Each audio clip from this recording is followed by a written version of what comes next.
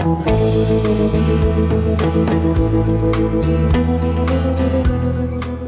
Book of the Dead.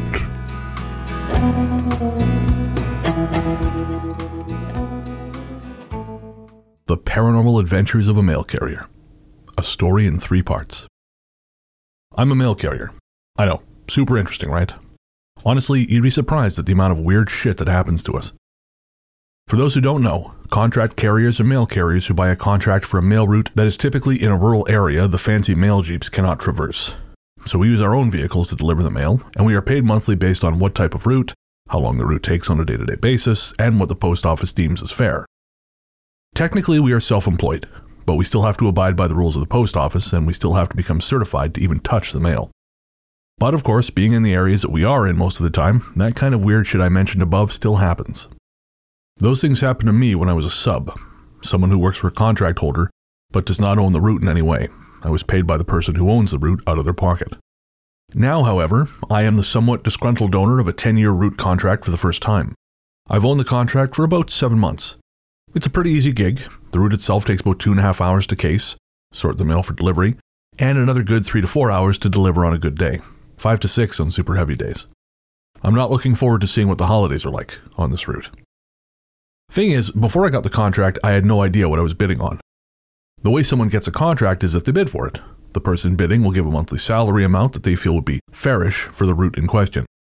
The post office and bid holders then decide which amount is the most accurate, in their oh-so-wise opinion, for that route, and they give it to whoever has that amount. I was lucky enough to get it, so I get a pretty damn good pay that I technically chose for myself. All I knew of the route was that it went down into the valley. I live in a very small desert city with some very wide outlying mini-communities. These outlying areas are where the majority of our office's contract routes deliver to. My route goes 25 miles out of town to a lot of small ranching properties in the closer areas, and to some pretty scattered random loner properties in the farthest areas.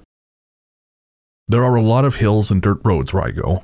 It's very easy to get lost out there, especially if you don't know where you're going. There's one area in particular that goes through a small forest nestled between a random outcropping of hills headed out onto the state highway.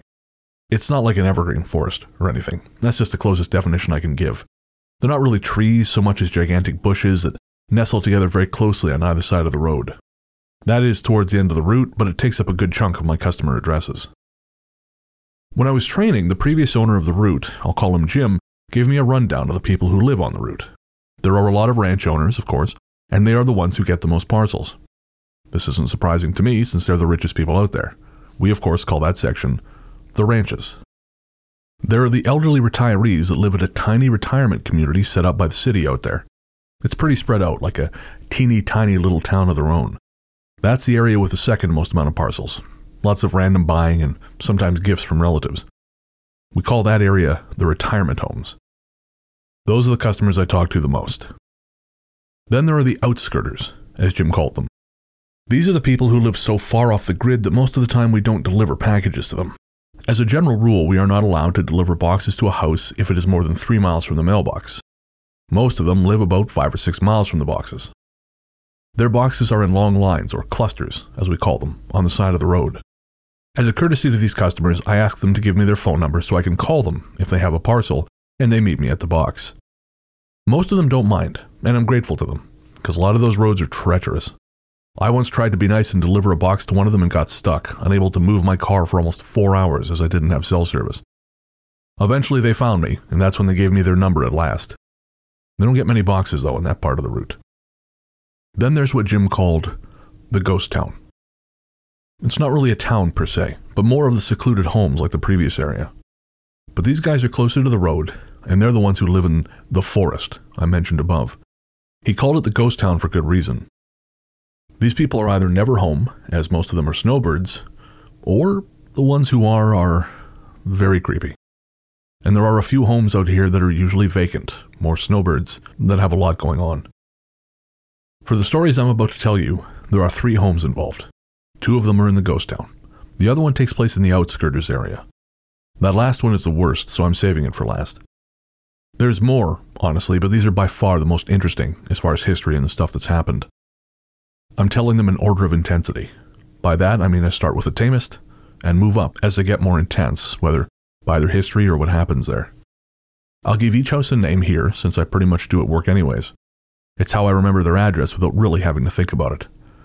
Real names have been changed for my customers' privacy. Number 1. The Bailey Cluster. The Bailey Cluster is a grouping of homes in the ghost town that belongs to a single family with the name of Bailey. The mailboxes are all nestled together on the side of the road against some of those large bushes in the forest. Just before the mailboxes, there are 4 total, is a small dirt road that leads to their property. The whole road has to be about 4 feet across. That's how it feels at least, because when you're driving up, the bushes on either side will scrape the side of my car. I've gotten more than a few scratches because of them. I used to ask them to trim down the bushes, but they never did, so I just gave up. When you get to the property, you're met with a large, 6-foot-tall rusted iron gate with the name Bailey, fashioned out of bent-up horseshoes and pipes welded to the top of it. As a general rule, if a gate is shut, we are never encouraged to try and open it to drive in. We aren't even really supposed to walk in if it's shut either, unless the customer has told us it's okay. For the Baileys, I get out and walk their parcels through the gate and up to the first house, which isn't far from the gate. I have to state now, I have never met these people in person once. I've spoken to them on the phone and I've been on their property, but I've never once seen hide nor hair of any of them. There are a total of 10 people at the address, and their mail is split up as if their homes are in like a trailer park. For example, one of them gets their mail at 111 Ghost Town Road, Mobile number 1, Little Desert Town, State 88888, and the other will get it at Mobile number 2, Mobile number 3, or Mobile number 4. There are 4 people in number 1, 2 in number 2, 1 person in number 3, and the others are all in number 4. Every time I bring them a parcel, I leave it at the first house. Once you walk through their gate, you have to walk uphill a bit. You can see the teal-green roof of the first house peeking up over the hill as you walk, and when you get a bit closer, it becomes apparent why the place is so unsettling. Clowns. These people love clowns. There are clown statues, paintings, mobiles, wind chimes, you name it, it has a fucking clown face on it. They even have clown dolls scattered around the place. None of them look nice, they're all threadbare and worn out from sitting in the hot desert sun all the time. I'm pretty sure animals have made homes in some of them. There are a few that are big enough to house a small family of squirrels. Now I know this isn't paranormal, yet, I'm getting there, I promise, but you have to admit that's more than a little odd. The first house is a simple, single-wide mobile with a bright, teal-green painted roof. The windows all have clown decals in them. Little clown faces that look like they're straight out of a vintage coloring book, hand-colored and everything. At one end of the place is the porch. Not too big, juts out about 6 or 7 feet. There's a small awning with dozens of clown wind chimes and sun catchers hanging from it, almost making a curtain out of them, they're so clustered together. On the porch is a rocking chair. This thing is painted like a clown. The curved rockers are painted red, the legs that attach them to the chair are yellow with red polka dots. The seat and arms are white, and the back is white with 3 big red dots painted on it like puffballs on a clown shirt. The top part of the back has a clown face on it. Put it all together, and it's a fucking nightmare. This chair is where I'm asked to leave parcels, and I do, but I'll never forget the first time I left them there. There were 4 boxes for them, one for number 1, and the rest for number 3. I called ahead of time to let them know I'd be out there in about 3 hours, since they're towards the end of the route and it takes a while to get to them.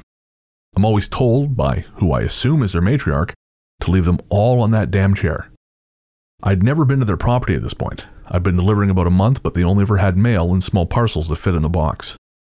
So when I went up there for the first time, seeing their little clown cluster was a bit nerve-wracking. I am terrified of clowns. Have been since I was a child, but that's a story for another time as to why. I crept up to that first house and peered around the place. It's so isolated and odd. I felt like every single clown around me was watching me. I placed the boxes on the chair in a neat little pile and settled the chair to stop it from rocking so the boxes wouldn't fall off. Once it was still, I turned and hastily tried to leave. It was the creaking that stopped me. I froze and listened, knowing full well what it was. I turned, and sure as shit, that chair was rocking. And not just a little, but enough to knock one of the boxes onto the porch. It was like someone had deliberately pulled it all the way back and thrust it forward to rock as violently as possible. I didn't hesitate, I just ran. I noped the hell out of there. No way I was staying after that. Another time I had a parcel for them, I almost throwed it up out of protest, but I called and again was asked to leave it on the chair. This is the first time I noticed that it felt like no one was there. I'd been there a dozen times by then. I remember standing at the top of the hill by the gate just peering around me like, where is everyone? According to their mail, there are at least a few children that live there. And when I was there that day, it was the middle of summer. Why weren't the kids home playing outside? Why didn't I ever see anyone there? The second and third houses are a bit far away from the first. It'd be about a 5-minute walk, I think, to get to them, but you can see them pretty well. Their curtains are always open, but I never see anyone inside. The fourth house is farthest away at the top of a small hill. They have a big picture window facing the gate. It too always has the curtains open, but I never see anyone in there. Weirdest of all, their vehicles are always there. They never move. There are 2 trucks, an SUV, all relatively newish, oldest I think is maybe 2012, and an old station wagon. The wagon looks run down, but the others look like they're taken care of. Always clean. Anyway, this other time I had a parcel and noticed no one was ever around. I got curious and phoned the woman I always do when bringing parcels. I figured I'd just tell her I was making sure someone would be back soon to get the parcel, as there's a lot of theft out there. There usually is on more secluded routes. You'd be surprised how much more common it is out there than in the city. I heard a phone ringing in the first house beside me. If I'm on the porch, I can peek into the window just behind the evil rocking chair. It was close, the phone that was ringing, I mean, and I wanted to see someone pick it up. I squeezed myself behind the chair and looked in. I'd never looked inside before. More clowns, of course, and some clown-themed throws on the couch and pillows, too. On a side table, clearly visible from the window, I could see the cell phone light up with "Mail Lady" as the caller ID. No one answered, but when I left, she called me back. I had been gone about 5 minutes when she did. I just told her I wanted to be sure someone was home, and she said, "Someone is always here."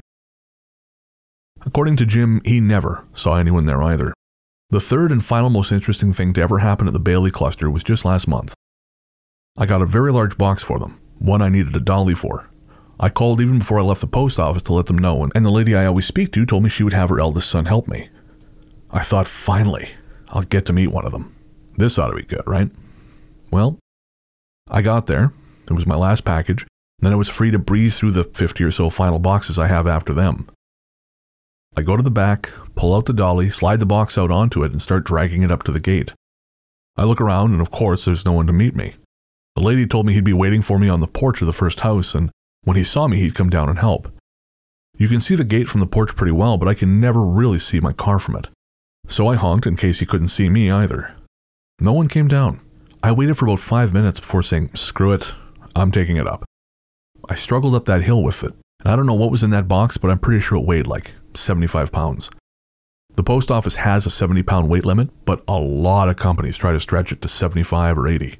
Usually they'd go to UPS, but sometimes they slip through the cracks and come to us. I get to the first house, and of course, no one is there. I look around, and as usual, I'm all alone with a bunch of fucking clown dolls gaping at me. I wiggle the box up the stairs on the dolly and lean it against the railing next to the rocking chair. Then I head down to my car. That's when I heard, "Thank you," from behind me. It's a man's voice. I assume it was a son who was there to help me. I quickly ran back up the hill, and not only is there no one there, but the box is gone from the porch. This was in the span of like 10 seconds. I wasn't even down the hill all the way, and it doesn't take that long to walk back down. I looked in the window and everything. I didn't see a soul. I hate going to the Bailey cluster, and I end up going there a lot.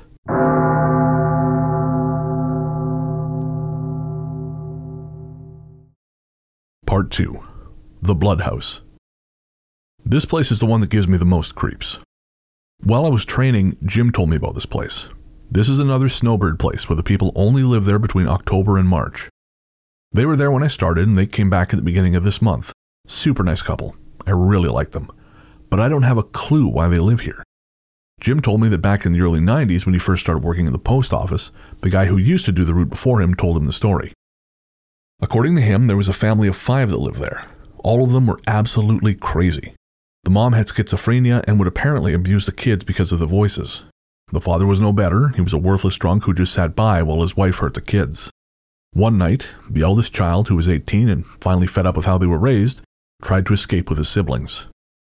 The mother, of course, tried to stop them, and the kid finally snapped. The story goes he murdered his parents and painted the walls with their blood.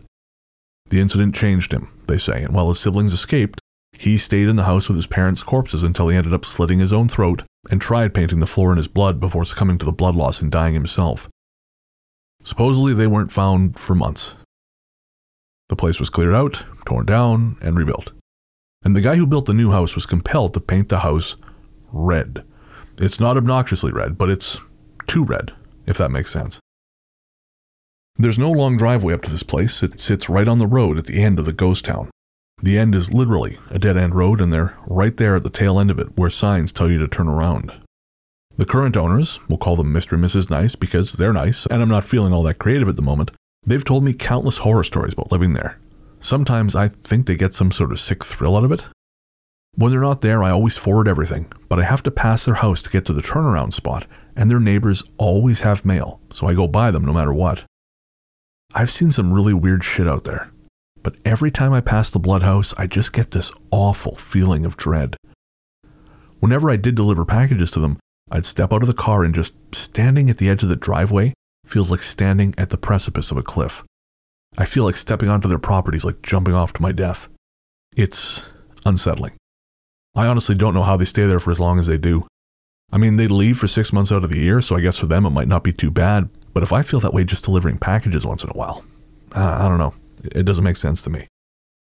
Mrs. Nice told me to always watch the third window from the left, because that's where the son who went mad likes to sit. She calls him Tommy, even though apparently that wasn't his real name. She feels it suits him. She talks about him like he's her own son. I think she pities him. She believes his soul is trapped there because of all the terrible things that happened to him. When she first told me, my reaction was, no thanks, but one day the temptation got the best of me, and I looked. When you're at their mailbox, you can see into all their windows. The house is a long, one-story place with 6 windows, 3 on either side of the front door. Of course, the house is red, but the trim and the door are all white. The window in question is the one that sits right next to the front door on the left. Mrs. Nice told me that's the front guest room. So I looked, and I couldn't believe my eyes. I didn't see a full-body apparition or anything like that, but I definitely saw a face, and it looked so anguished. Like, you know the happy and sad masks that you see in drama and theater? It looked like the sad mask, just pained. I blinked and the face was gone, and the curtain, which was open, had been closed. Another time I walked up to the house to put a package by the door. The Nices weren't home that day, their trunk was gone, so I decided I would put the package around the back and leave a note in their box to let them know, since I didn't have a number for them at the time. When I walked around the back, I put the package over the small fence into their backyard. Once I did, I turned and I felt myself run into someone. But there wasn't anything in front of me, nothing but air. But I swear, I felt someone was in front of me. I didn't want to move forward. It was like an invisible wall had just sprung up. And while I couldn't see it, I knew that if I went any further, I'd get hurt. It just felt oppressive and strange. I actually backed up into the house and slid along the wall all the way to the front. And whatever invisible force was there, I felt like it followed me. I actually began to cry because I felt like there was a person just pressing up against me as I moved, like they were trying to force me back. Once I hit the edge of the house, I ran. I ran to my car and sped away. I cried most of the way back because it was just so, I don't know what else to say, but terrifying. When I told Mrs. Nice about it next time I saw her, she said, "Tommy likes to do that. He tries to intimidate people. He does it to Mr. Nice all the time, apparently." Around the 3rd week after the Nices left for their summer home, I passed the house and swore I saw someone standing at the mailbox. But it wasn't solid. It was like a blurred outline of a person when I got closer.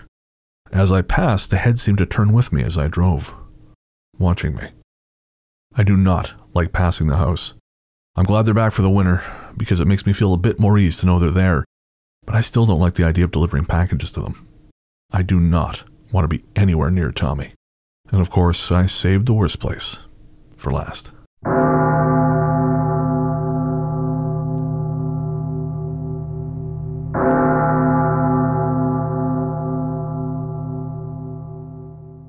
Part 3. The Hills Have Eyes House. I hate this house. This is the one that isn't in the ghost town. This is in the section before it, the outskirters.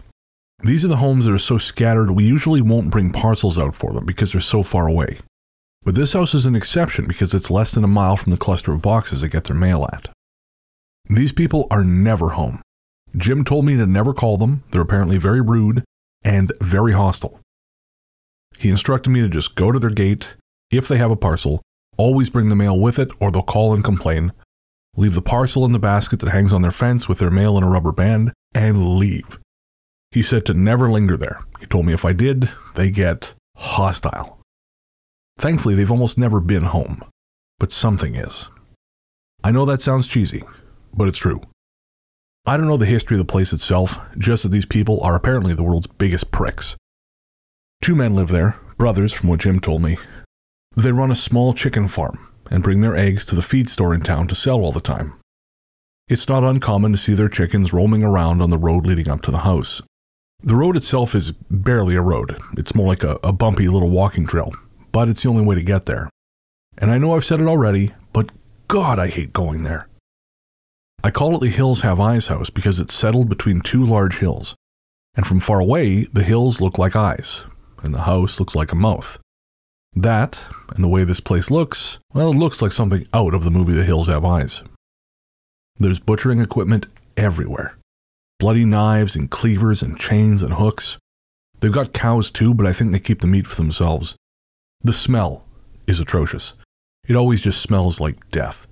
To be honest, it wouldn't shock me if these guys committed murder out there and only butchered cows when they did it to make excuses for the stench of death.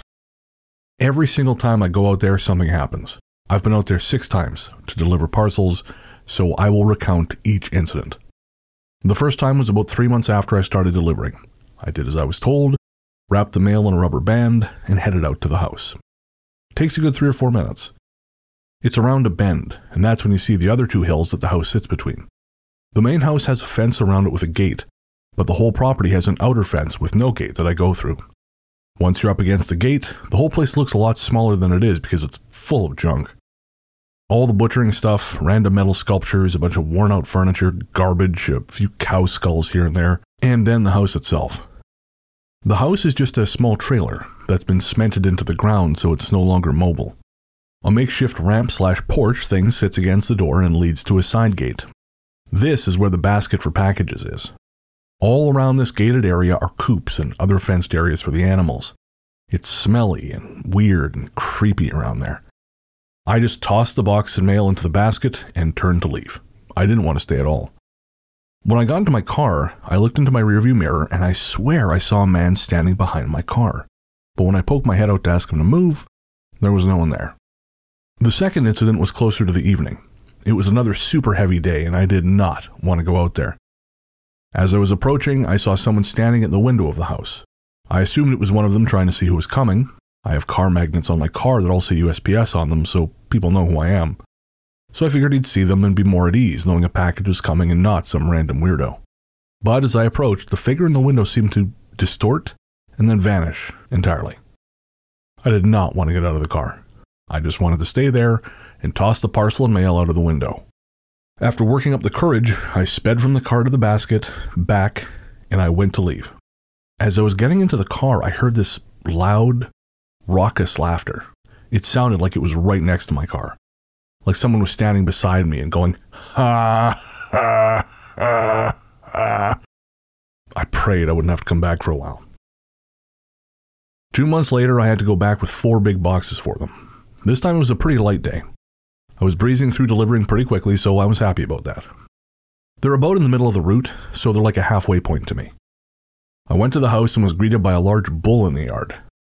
I'm not usually nervous around animals, but a bull isn't something you want to fuck around with. He was just standing a few feet away from the fence with a basket, so I just patiently waited to see if he'd move.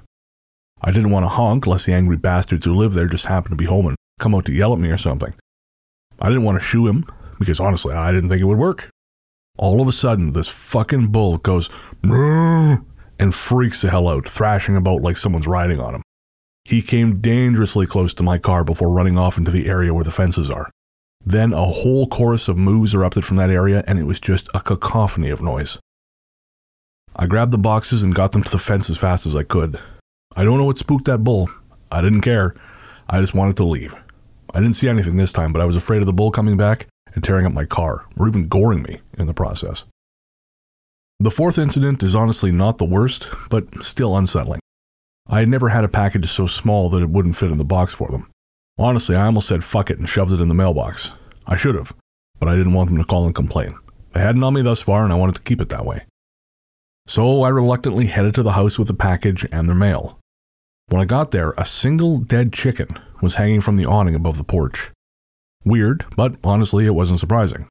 Not as surprising as the giant dressed cow hanging from the pole on the other side of the yard.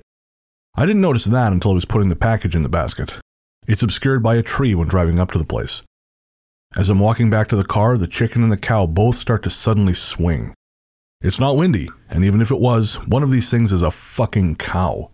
I don't think a light breeze is going to push a cow. They're swinging back and forth almost in tandem, and I just went, nope, and left. I wasn't going to stay for the rest of that show. The fifth time was 2 weeks ago. It had been quite a while since I went out there, and I had vainly hoped that I wouldn't have to go back for longer, but oh well. The holidays are starting, everyone's getting shit. I get out there with 3 boxes, and for the first time, see a living, breathing person in the window. Jim told me one of the brothers was in a wheelchair. This was that brother. He was bald, with a weird tribal tattoo across where I believe his hairline used to be, just sitting in the window staring at me. I waved, out of courtesy, and of course he didn't wave back. First time either of us had laid eyes on one another, but I don't know what I expected him to do. Smile back and wave? I knew damn well these guys are dicks. I noticed as I put the parcels in the basket that he wasn't looking at me, but at something behind me. I looked and saw someone walk behind one of the chicken coops. I looked back at the brother in the window and he kind of gave me a grumpy, "You saw that, right?" kind of look, and nodded toward the coop. I just kind of slowly nodded and went back to the car. He watched me back out, and as I was turning back onto the road, I saw him leave the window and draw the curtains closed. The last time was actually yesterday, and thus far the freakiest thing, next to the bull. I was having a typical holiday season Monday, very heavy day with lots of mail and lots of parcels. And of course, they had to have a whopping 5 parcels. I get out there at about 4 p.m. or so, and I'm already exhausted, halfway done, knowing I'm not going to be home till like 7. It takes a good 45 minutes to get back to the post office and another 10 to unload and finish my day. I know I won't finish the route until about 6 or so I'm just trying to hurry. Going out to this fucking place doesn't help in making good time. So I get out there, get out, put some of the boxes in the basket and the others below it, and go to leave. Suddenly, I feel a hard tug on my shirt that pulls me back and I fall on my ass in the dirt. I hit my head on the edge of the trailer and swore to myself before getting up. I thought maybe I just caught my shirt on something, but as I got further away, I felt another hard tug and I fell back again. This time I know I didn't catch on anything because I was about 2 feet from the fence on my left and there was nothing on my right and nothing directly behind me. I scramble up and try to run, and I pull hard as I feel another tug, and I hear that god-awful laugh again. I didn't look back. I left. I still talk to Jim every now and then. When I tell him about these incidents, he goes, "Oh yeah, that place is fucking haunted. More so than some of the others, I think." In Jim's opinion, the whole route is damned. There are, as I said, other places out there where weird stuff happens, but these ones are the ones I find the freakiest. After yesterday's little incident at the Hills Have Eyes house, I feel like I wanted to share these stories with someone other than my husband.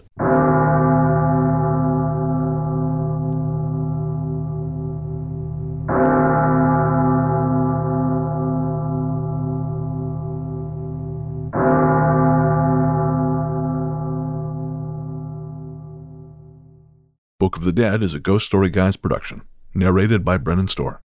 For access to the entire Book of the Dead archive, ad-free, head to patreon.com/ghoststoryguys.